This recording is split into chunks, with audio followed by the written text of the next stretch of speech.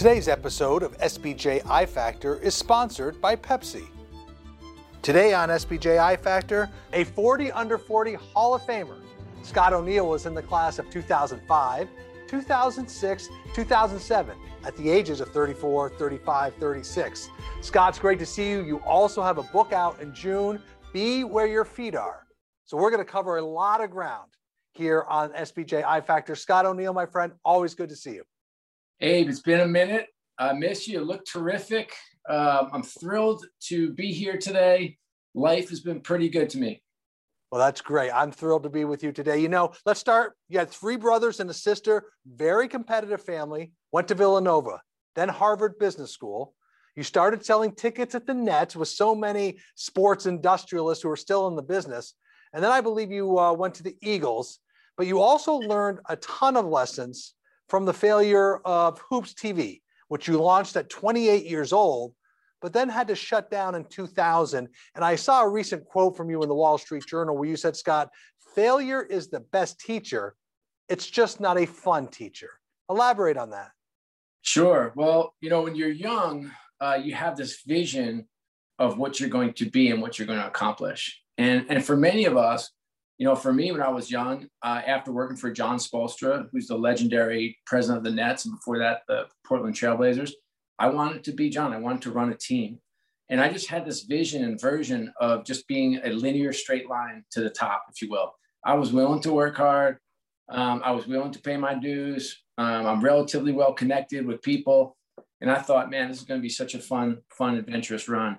And what I found was that it's not a straight line at all. In fact, you know, there were bumps and bruises and potholes and trips and falls. And in most cases, that's where all my learning took place. And so I learned at a really young age that it was okay. I was willing to take some chances. And I knew that when you take chances and put yourself out there, that you're going to get hit a few times. And I think that's where there's opportunity. And you can play it safer and longer. Which might be a little easier on the body, if you will, but I don't have any regrets, you know. I'm not. Listen, I've made so many mistakes in my life and each of my stops along the way, but I don't have regrets about them. I think of them all as I kind of associate stops with the people I've been fortunate enough to work with, and I've had some of the great mentors and teachers of all time in this business. And I feel like I've been blessed beyond measure. And so when I talk about failure, it's not, my connotation around failure is very positive because it's around, you took a chance, it didn't work out. And now what's the lesson? How can I apply it? And how can I continue to move on in a different direction? And we're going to cover a lot of those different themes. And I do want to talk after Hoops TV, you go to the NBA, you're about 30, you're vice president of business consulting, and you talk about the people you've been fortunate to learn from. And there you learn from the likes of David Stern and Adam Silver and others. What did you learn the most from your time there? Oh man, Adam Silver, David Stern, Bernie Mullen, right? Sutton, Tom Glick, Chris Granger, Chris Heck, Donna Daniels, Stacey McWilliams, Amy Brooks, Dan Reed. I mean, that group, I'm missing a bunch. Aaron Ryan, who's now running overtime. I mean, that group is unbelievable. Paul Mott, all went on to do incredible things. Chris Hack. So I guess from Adam Silver, who I just think, I know he's a commissioner, but he has a producer's mind. And I love the notion of producing meetings, producing your career, producing an advertising campaign. I think that's what I got from him. From David Stern, I learned to be a lifelong learner. You know, we would get on a plane and he would have a stack of magazine and newspaper articles ripped out, 7, 8 inches thick. And he was reading about geopolitical, life sciences, everything outside of the actual game of basketball. And I think in our business, we get really insular, and the SBJ is one of the great resources kind of at our fingertips. And we should read SBJ. We should read this stuff in sports business. But the truly great leaders and visionaries are certainly understanding all those other impacts of our life and our careers. And he was wonderful at that. I was so fortunate to have worked there with so many incredible people.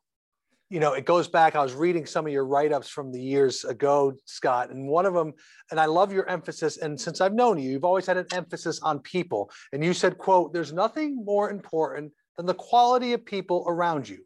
Work for the best and hire the best talent," end quote. Elaborate on that. Yeah, well, I have a saying, just people, people, people. So I love talent and character, just not necessarily in that order. I've made a career of surrounding myself with some of the most incredible people in the world.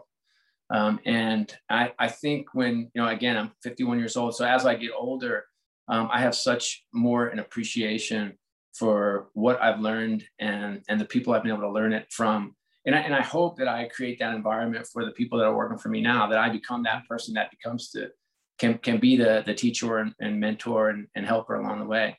I had this great executive coach, Tricia Nadoff, and I remember I was at Madison Square Garden and she was giving me a hard time. I got her as a reference for my mom. My mom said, you need to talk to Tricia. So I worked with her for about a year. And her whole thing was, you need to move from the warrior phase to the sage phase, which I thought was really interesting anecdote.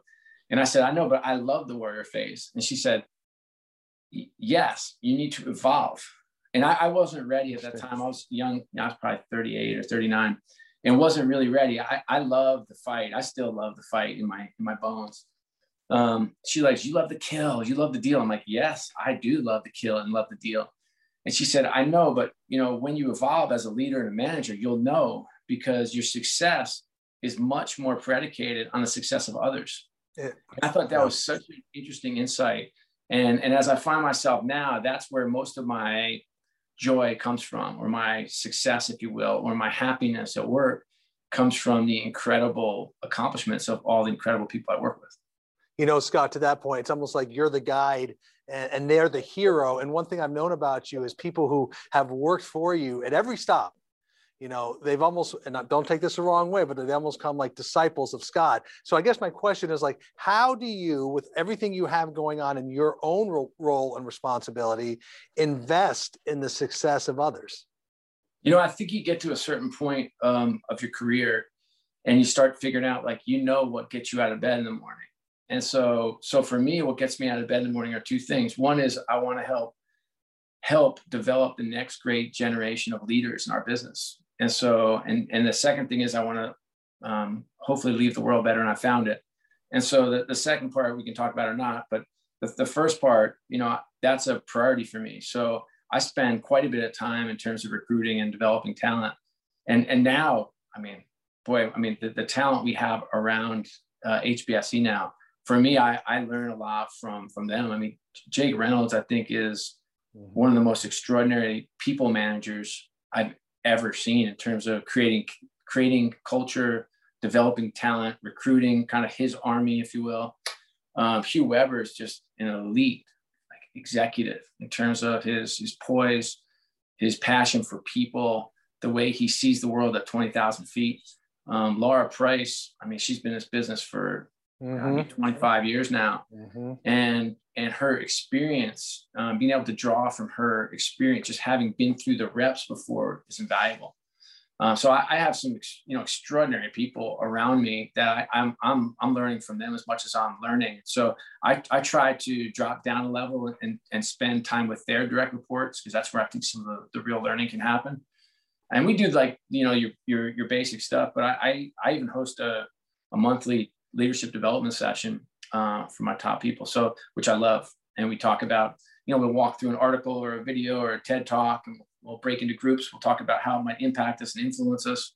I'm very much into kind of mind, body, soul learning, and that we develop the whole self. So a lot of times you're talking about tactical type development, but I also talk about how you develop yourself, outside of work, and what does that look like, and how can we help shape that. And through COVID, I will say a lot of my emphasis has been on, something as simple as mental health, just learning quite a bit about mental health and the importance of doing something for your mind, something for your body, something for your soul every day, getting the right amount of sleep, and then practicing gratitude are kind of the 5 things that I talk about probably the most these days in terms of development and work. And one of the things I think a coworker told me years ago, that you give everybody a business book. I think it's Leadership and Self-Deception. Is that right? It sure is. Yes. Leadership and Self-Deception by the Arbinger Group. Jim Farrell wrote it. Brilliant world thought leader. And I read it for the first time. My wife gave it to me when I was struggling. Hoops TV had just gone down and under. I was, as I say, out of work, out of luck, and out of money, and was kind of spiraling. And so the book, the simple message of the book is treat people like people always. That's it. That's how simple the book is. And so out of the last 3 places I've worked, to come work with me, you have to read the book before you start. And then write me a note that says, this is how this book might impact me at home. And this is how this book might impact me at work. And it just gives a real indoctrination, one, in terms of how we think, like how we think. And then secondly, it starts the relationship that I have with the folks I get to work with every day. So I have that one-on-one dialogue with them back and forth on email about their write-up. And then the first time I connect, because I do connects with the different cohorts as they start, just like little small mini get-togethers, just with groups of 12 or 15 or whether that group is starting, just to talk about life, love, the pursuit of happiness. So between the book starting and then my connect with them, and then we have our monthly leadership development meetings, and then we also do small kind of get to know yous with small groups. Like I have good touches. Like I want to know the people I work with, and as the organization gets bigger and bigger and bigger, I still want to have the personal relationship, because that's where I think a lot of the life and learning happens. I love that, but you had the foundation. And, I was thinking about this before the interview, Scott. I think you and I have known each other almost 20 years. And to me, you've always had that charm life. And I'm about 100 pages into your book, Through the Galley Proofs, Be Where Your Feet Are. And this book is really it's about challenges and failure and tragedies and conflict. Yeah. Writing a book is quite an experience. So if any of your listeners or watchers are about to write a book, you should reach out to me, and I'll probably save you 200 or 300 hours. But I will tell you, it's been a great experience. This is not a pat yourself on the back, put a crown on your head, victory lap. No, instead, this is more a peek behind the curtain of what real life looks like. For me, we all, and I know your family as well, and it looks good from the outside. Everything looks like Instagram these days. And Instagram is a wonderful platform. And I get to see, these incredible pictures of my friends and their kids. And I got into this college, and hey, look, my wife just got awarded this. Hey, my wife got promoted. Oh, my sister's doing, all that stuff is wonderful. And I love, being on the different social media platforms and seeing the incredible things that are happening in people's lives. But the reality is life is really messy. And so I think there's some version of people who look at me and say, oh, look at him. He's got this, I have 3 amazing daughters. I had this incredible wife. I've been married for 25 years. My career seems like it's, kind of the perfect career. And I just, and all that stuff is great. I'm happy. I'm proud. I like what I do. I love my life with my daughters and my wife. But the reality is it's messy. Like I didn't just trip and stumble here. Unfortunately, my dad didn't buy a team and stick me on top of it, although that would have been nice.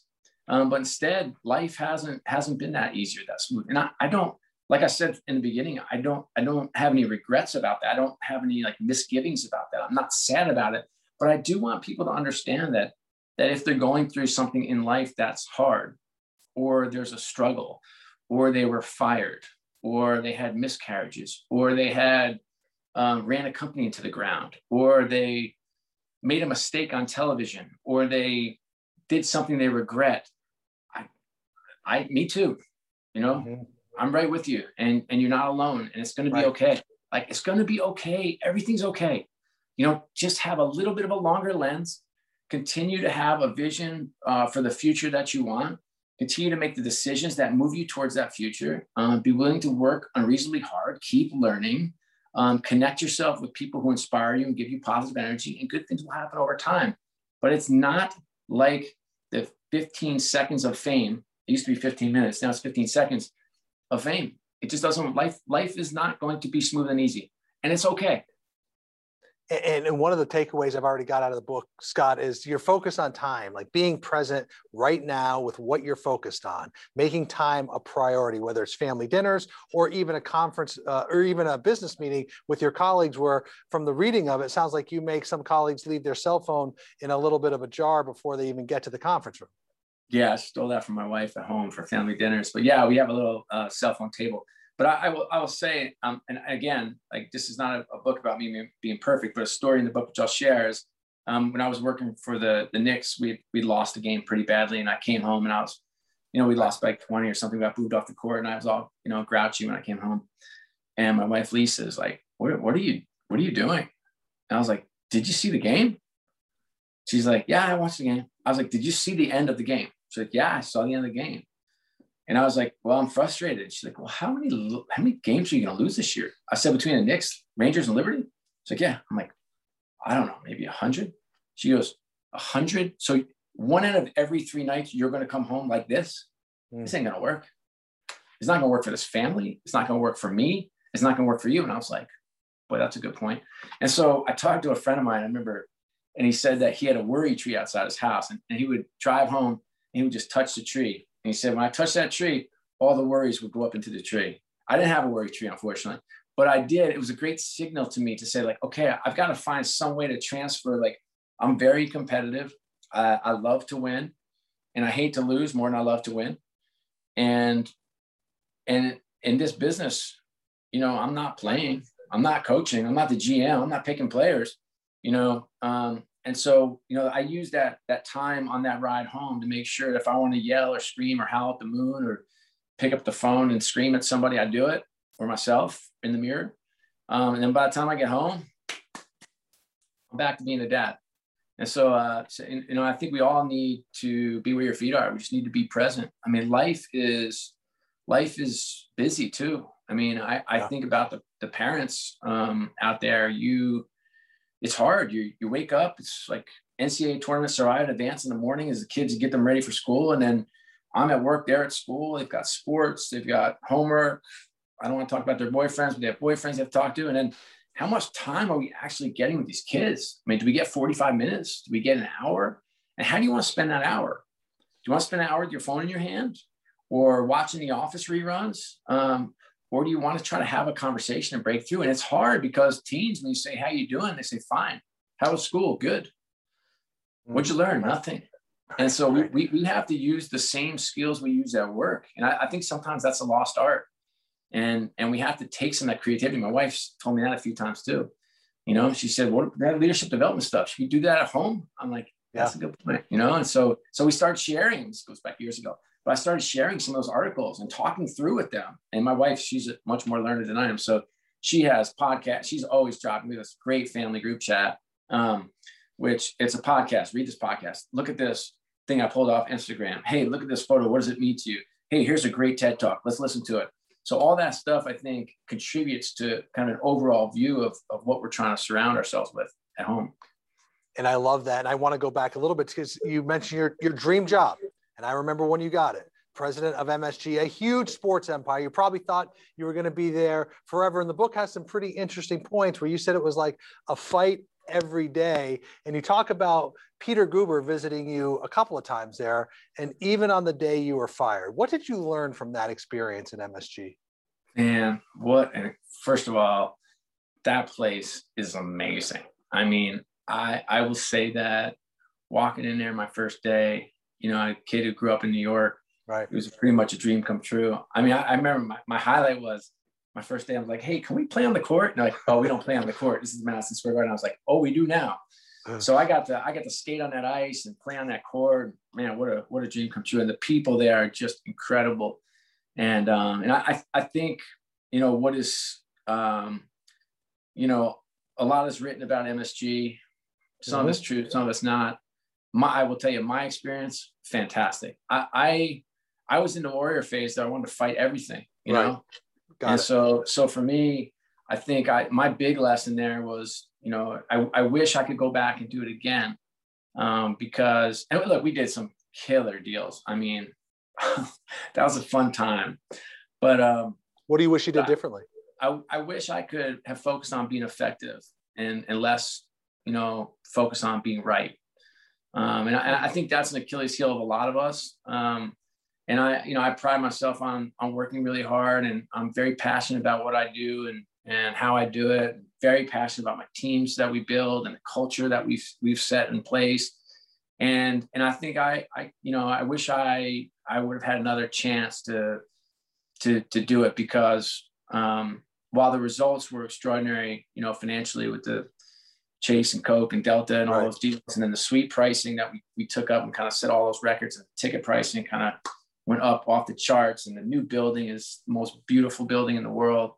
And certainly the world's most famous arena. And the teams, went from, not non-playoff teams to playoff teams for my last 2 years, and then the year after I left.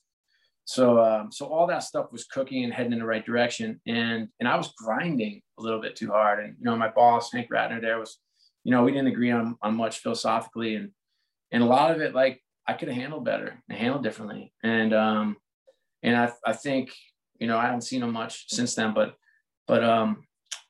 that's something I'd like to have back. Mm-hmm. Be more effective and not always right. Yes. Yeah. Peter Gruber gave you some advice on that day, the day you lost your job. And I want to kind of, what can you share with what he said to you that Sure. day? Yeah. Transformation. I was just giving it to a friend of mine. In fact, when I see people that get fired, I oftentimes pick up the phone and call them. Because it's a day that nobody knows. Your friends don't know what to do. They don't know if they should call you. They don't know if they should say, hey, what's up? They don't know if they should congratulate you or give you condolences. And they don't know. And I just say this, call them, tell them you love them. Like, that's it, and you'll be of help if you need it. But anyway, so Peter told me a few things. One, he said, by the way, he's a genius. I mean, I don't know if you've had him on this show, but he'd be a great guest. But he said, decompress, decompress, decompress. Like, don't let your type A crazy take over. Don't try to prove to everybody that you're great. Don't try to prove to MSG who let you go, or the media who took some shots, or your friends who are secretly smiling that you can rebound right away. Don't take the first job. Chill, resist every temptation in your body and just go. So we left, we took off, we went to Cabo. I'd never been to Cabo, Mexico. And we stayed at this place, Las Ventanas, which is the greatest resort in the world. And then I came back. We were living in Connecticut at the time, in New Canaan. And we took our girls out of school. They were young at the time. And we went to Europe. They'd never been to Europe. So we went to London and Paris. And they will still tell you that's the best trip our family's ever had. And the reason it was the best trip they ever had was not because it was Paris or London. They've been to really cool places in the world. But it was because I didn't have my freaking phone with me. Right. You were present. Yeah. Yeah. I kept it in a room. I checked my emails once in the morning, once at night. What did I have to do? I didn't have to get back to anybody. I had nothing, And I think many ways at night when we get home, we still have nothing to do, but we're still scrolling what we're doing. We're just not doing anything productive. So anyway, so that was the first thing. The second thing he said was, write down a filter for what you want your next opportunity to be. And mine was, I wanted a turnaround. I wanted a big market. I wanted a huge growth opportunity. I wanted to preferably be on the coast. And I wanted to work with people I love, like, and respect. And so that was my filter. Oh, and I wanted to be a CEO, not a president. And so, and that turned out to be Josh Harris and David Blitzer. It's been a fun run ever since. And then he said his next step was just call everybody call. Just pick up the phone and call them. Tell them you're out there and you're interested and you want to know what's going on, which I did. And then the fourth thing, the only thing I didn't agree that I didn't take his advice on was, he said, take every interview that everyone that calls you, because you want to be out there. And I was like, that's just not me. But the first part I absolutely loved, and I'm thankful and appreciative and grateful for him for that counsel. Quick follow-up. Last week, I got a call from a former team president asking me my advice about how long to stay kind of on the outside. He hadn't taken the trip to Las Ventanas yet, Scott. He was concerned that out of sight, out of mind. So what's your thought on that? Yeah, that's a complicated question. But I think there's some sort of out of sight, out of mind view. I wasn't out of sight, out of mind. I was out on the beach for 10 months, and I literally went to the Super Bowl. I went to your conference. I went to All-Star game. I think you have to be out there. And by the way, the first couple of times it's awkward, because you don't, so much of what we do is wrapped up. Our identity is wrapped up in what we do, but it's not who we are. And so I think, having the the confidence just to sign up to these conferences and just be around. And it's like, it's the first part is awkward. The second part's amazing because you're with people you love. Like, this is our family. Like, for those of us that have grown up in this business, like this is our safe place. It's our happy place. World Congress was like, it was like my bar mitzvah, you know, like you walk around, it's everyone you love in one place. And so, I'd encourage whoever that was just to get out and connect. And what happens when you're out of work is your time goes by really slowly, and the people that you're connecting with goes by really fast. So if you were to call someone and call them back another month, they're like, didn't we just talk?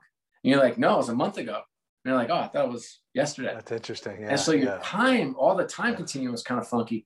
I also, to show you like what level of confidence I was in, which was not very high. It's like, I remember I called Dan Singer from McKinsey and I was like, hey, can I do some consulting with you? He's like, Scott, we don't pay much. I'm like, I mean, I have to give the money over to MSG anyway, because I had an offset my deal. And I was like, it's not about the money. Like, I just want something to say. It wasn't even something to do. It was something to say. And so it just gives you a window into how fragile I was at that point in my life. And so that's hence why I'm very passionate about people who are in that transition period to try to connect with them. And I think we can all do a better job of connecting with those who might be off the grid a bit. It's amazing when you get that prompting to reach out to someone, you should just do it. Send a text and say, hey, just checking in with you, man. How you doing? Everything okay? Anything I can do to help? That kind of thing, I think, goes a long way. I totally agree there. So let's end with some quick hitters, because we got to cover a lot of ground. A couple of things I still want to ask you. First, you get this a lot. Young people wanting to see you, wanting to be the next Scott O'Neil and overseeing Harris Blitzer Sports and Entertainment. What's the advice you give to young people looking to get in the sports business? I tell them that there's a great way to be successful in this business. One, work unreasonably hard. Two, be intellectually curious. And three, be an extraordinary teammate. You do those three things, a lot of the things will take care of themselves. When I talk to young people, I have them look around. I was like, look around this room in our organization.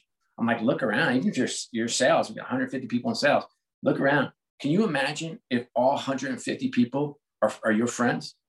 When I was young, Howie Newchap run a CAA, Brett Yormark, now run a Rock Nation, ran Brooklyn. Like, those were two like guys sitting next to me. Can you imagine like where everyone in your network is going to be in 10 years or 5 years or 15 years or 20 years, God forbid? That's great. That's right. It's like those, I look around and my friends are all over the world. And what an incredible way to go through life. And those same friends are the ones that help you when you're looking for a job, or same ones that help you when you're looking for a deal. So it's that's what I'd say. Look around, connect. You look up Scott O'Neil on Twitter, and there's a great deal of accolades, but there's a number of pieces of criticism. How have you dealt with criticism over the years? Much better in the last few years. It's hard though. I was surprised at how sensitive I was, to be honest with you. You know, when you're a public figure, I'm not so much a public figure anymore, but you know, early in the process, I was a really public figure. We didn't have a real voice or face of the team, and that's what I became. And Twitter is a cesspool for hate, to be honest with you. It's not a good place. But I think that, you know, when you're running an organization and you are that face, that's what you have to take. And I wish I had the discipline not to hit my mentions. That's what Mark Cuban said to me once. He said, never hit that mentions button. Yeah, I don't have the discipline not to hit it. So I guess I'm much more sensitive than I thought I'd be. But at least the last few years, I have many things much better perspective. You know, I remember stories of you just being a workhorse. Like, everyone raved about your work ethic. I remember Rick Welch saying, God, I wish someone would take away his phone from 11 p.m. to 6 a.m. in the morning. But now that I know you even more, you seem to have a better sense of getting away from it all and getting away from work. You talked about your trips, talked about your family time, being present. What is your philosophy now in terms of work-life balance? Yeah, I'm not a big believer in work-life balance. I believe in just being present. I think that's a better anecdote for what you do. But in terms of how I advise my team is, like, I think we as leaders in this business, we have to role model what we expect from our teams. And the Machiavellian answer is that I think that we in this business work really hard. You know, we're in at 8 and work till 11, right, on game days. And if you're working in 2 sports, you know, you're talking 150 nights between travel and games, etc. I'm not sure that's like a reasonable, sustainable pace. And so and because we're on the treadmill all the time, I think we've got to step off the treadmill occasionally and vacation. And everybody vacations differently. You can do that at home, you can staycate if you want, but like you need to find stillness in your life. Like as I get older, I figure like that's how you recharge your batteries. That's when you read books. That's when you get your most creative thoughts. That's, and instead, like we're on this mill, we're just running. And it's like you become less creative, you become less interesting, you become less thoughtful, and I think you become less effective. And I think we've got to find ways, and it doesn't have to be a vacation to Cabo, although it is wonderful there, or a trip to LA, or a trip to the shore, Jersey Shore. Like I'm advocating for you to figure out how to compartmentalize, and so that you can actually continue to evolve and grow as a human being. Because when you do, you become so much more effective at work. In fact, like, I have this notion at work I've been talking about is like, before you can be extraordinary at work, you've got to take care of yourself. So like my linear view is you take care of yourself, mind, body, soul stuff. Okay. You take care of yourself, then you take care of your family. At that point, then you can be extraordinary at work, but you can't skip those first two steps. And I think the problem is like, you can for a while, but eventually everything will crumble. And so I think we've got to, especially in this time where we're coming out of this isolation and COVID, and we're just trying to figure out what the new normal is. And we've been inside, we've seen each other in our pajamas, and we've seen pets and kids and all that whole madness about our houses. I mean, who knew we'd get a sneak peek into somebody's house? Now we have that connection, which is wonderful. How do we keep that, and how do we take care of ourselves? How do we keep the Peloton rides running still, keep ourselves fit and in shape? How do we like keep the stillness and time for meditation, all that stuff together and going, while we still kind of can become, I guess, better versions of ourselves and more effective at work? And my last question, Scott, I know when you lost your dad, it was part of the impetus to write the book. You're a father. What do you hope this book will resonate with fathers in particularly, or how do you think this book will resonate with fathers in particular? I've had interesting reactions from moms and dads. So I think I'm getting to that age, I mentioned I'm in my 50s. Mm-hmm. And so a lot of my friends are losing their parents, and it's a hard thing. You face mortality for the first time in your life, which never even crossed my mind before. So, but what I hope this does for dads is I hope it's about, I hope it teaches you to find perspective. I hope it gives you some meaningful reasons and tips in terms of how to connect with your children. I've got a great story in here about my daughter. We were at this conference, YPO conference, and they had us write love letters. She wrote me one, I wrote her one, and we read them to each other. And I thought, man, what a simple exercise. When I do talks, when I'm talking to groups, I often talk to them and I just say like, hey, like, let's start, just send a note to your mom about why you appreciate her and why you love her. And everyone kind of looks at me like, what is this guy talking about? I thought we were talking sports. And I say, no. Just like take 60 seconds. And oftentimes, and I say, hey, if it's a Zoom, I say, hey, drop in the chat what your mom says back. And the worst thing your mom can ever say is something like, is everything okay? And I say, oh man, like we got to reach out to our moms more. And it's not just our moms, of course. Of course, it's our moms and our dads. Of course, it's our kids or our partners or our, friends at work, or a boss that helped us, or a coach that coached us years ago. It's like, we've got to do a better job of being grateful for all these people whose shoulders we stand on and who might need us. Like your mom might need you today. Your mom might need to hear, I really love you. Hey, mom, what you did for me as a kid when I was struggling, can't thank you enough. Like it changed my life. I am who I am because of you, mom. That is so simple to write. And we all feel it, but we don't say it. And so I hope those types of messages come through for moms and dads. Well, 30 years, a leader in the sports business and an example of leadership and compassion and empathy, and just an all-around good person in the sports business. Scott O'Neil, thanks for joining us on SBJ I Factor. Continued success, my friend. Thank you. Right back at you. Appreciate you. Thanks for joining SBJ I Factor today. Remember to subscribe to SBJ I Factor wherever you listen to your podcasts, and listen to our future episodes that will hit every 2 weeks.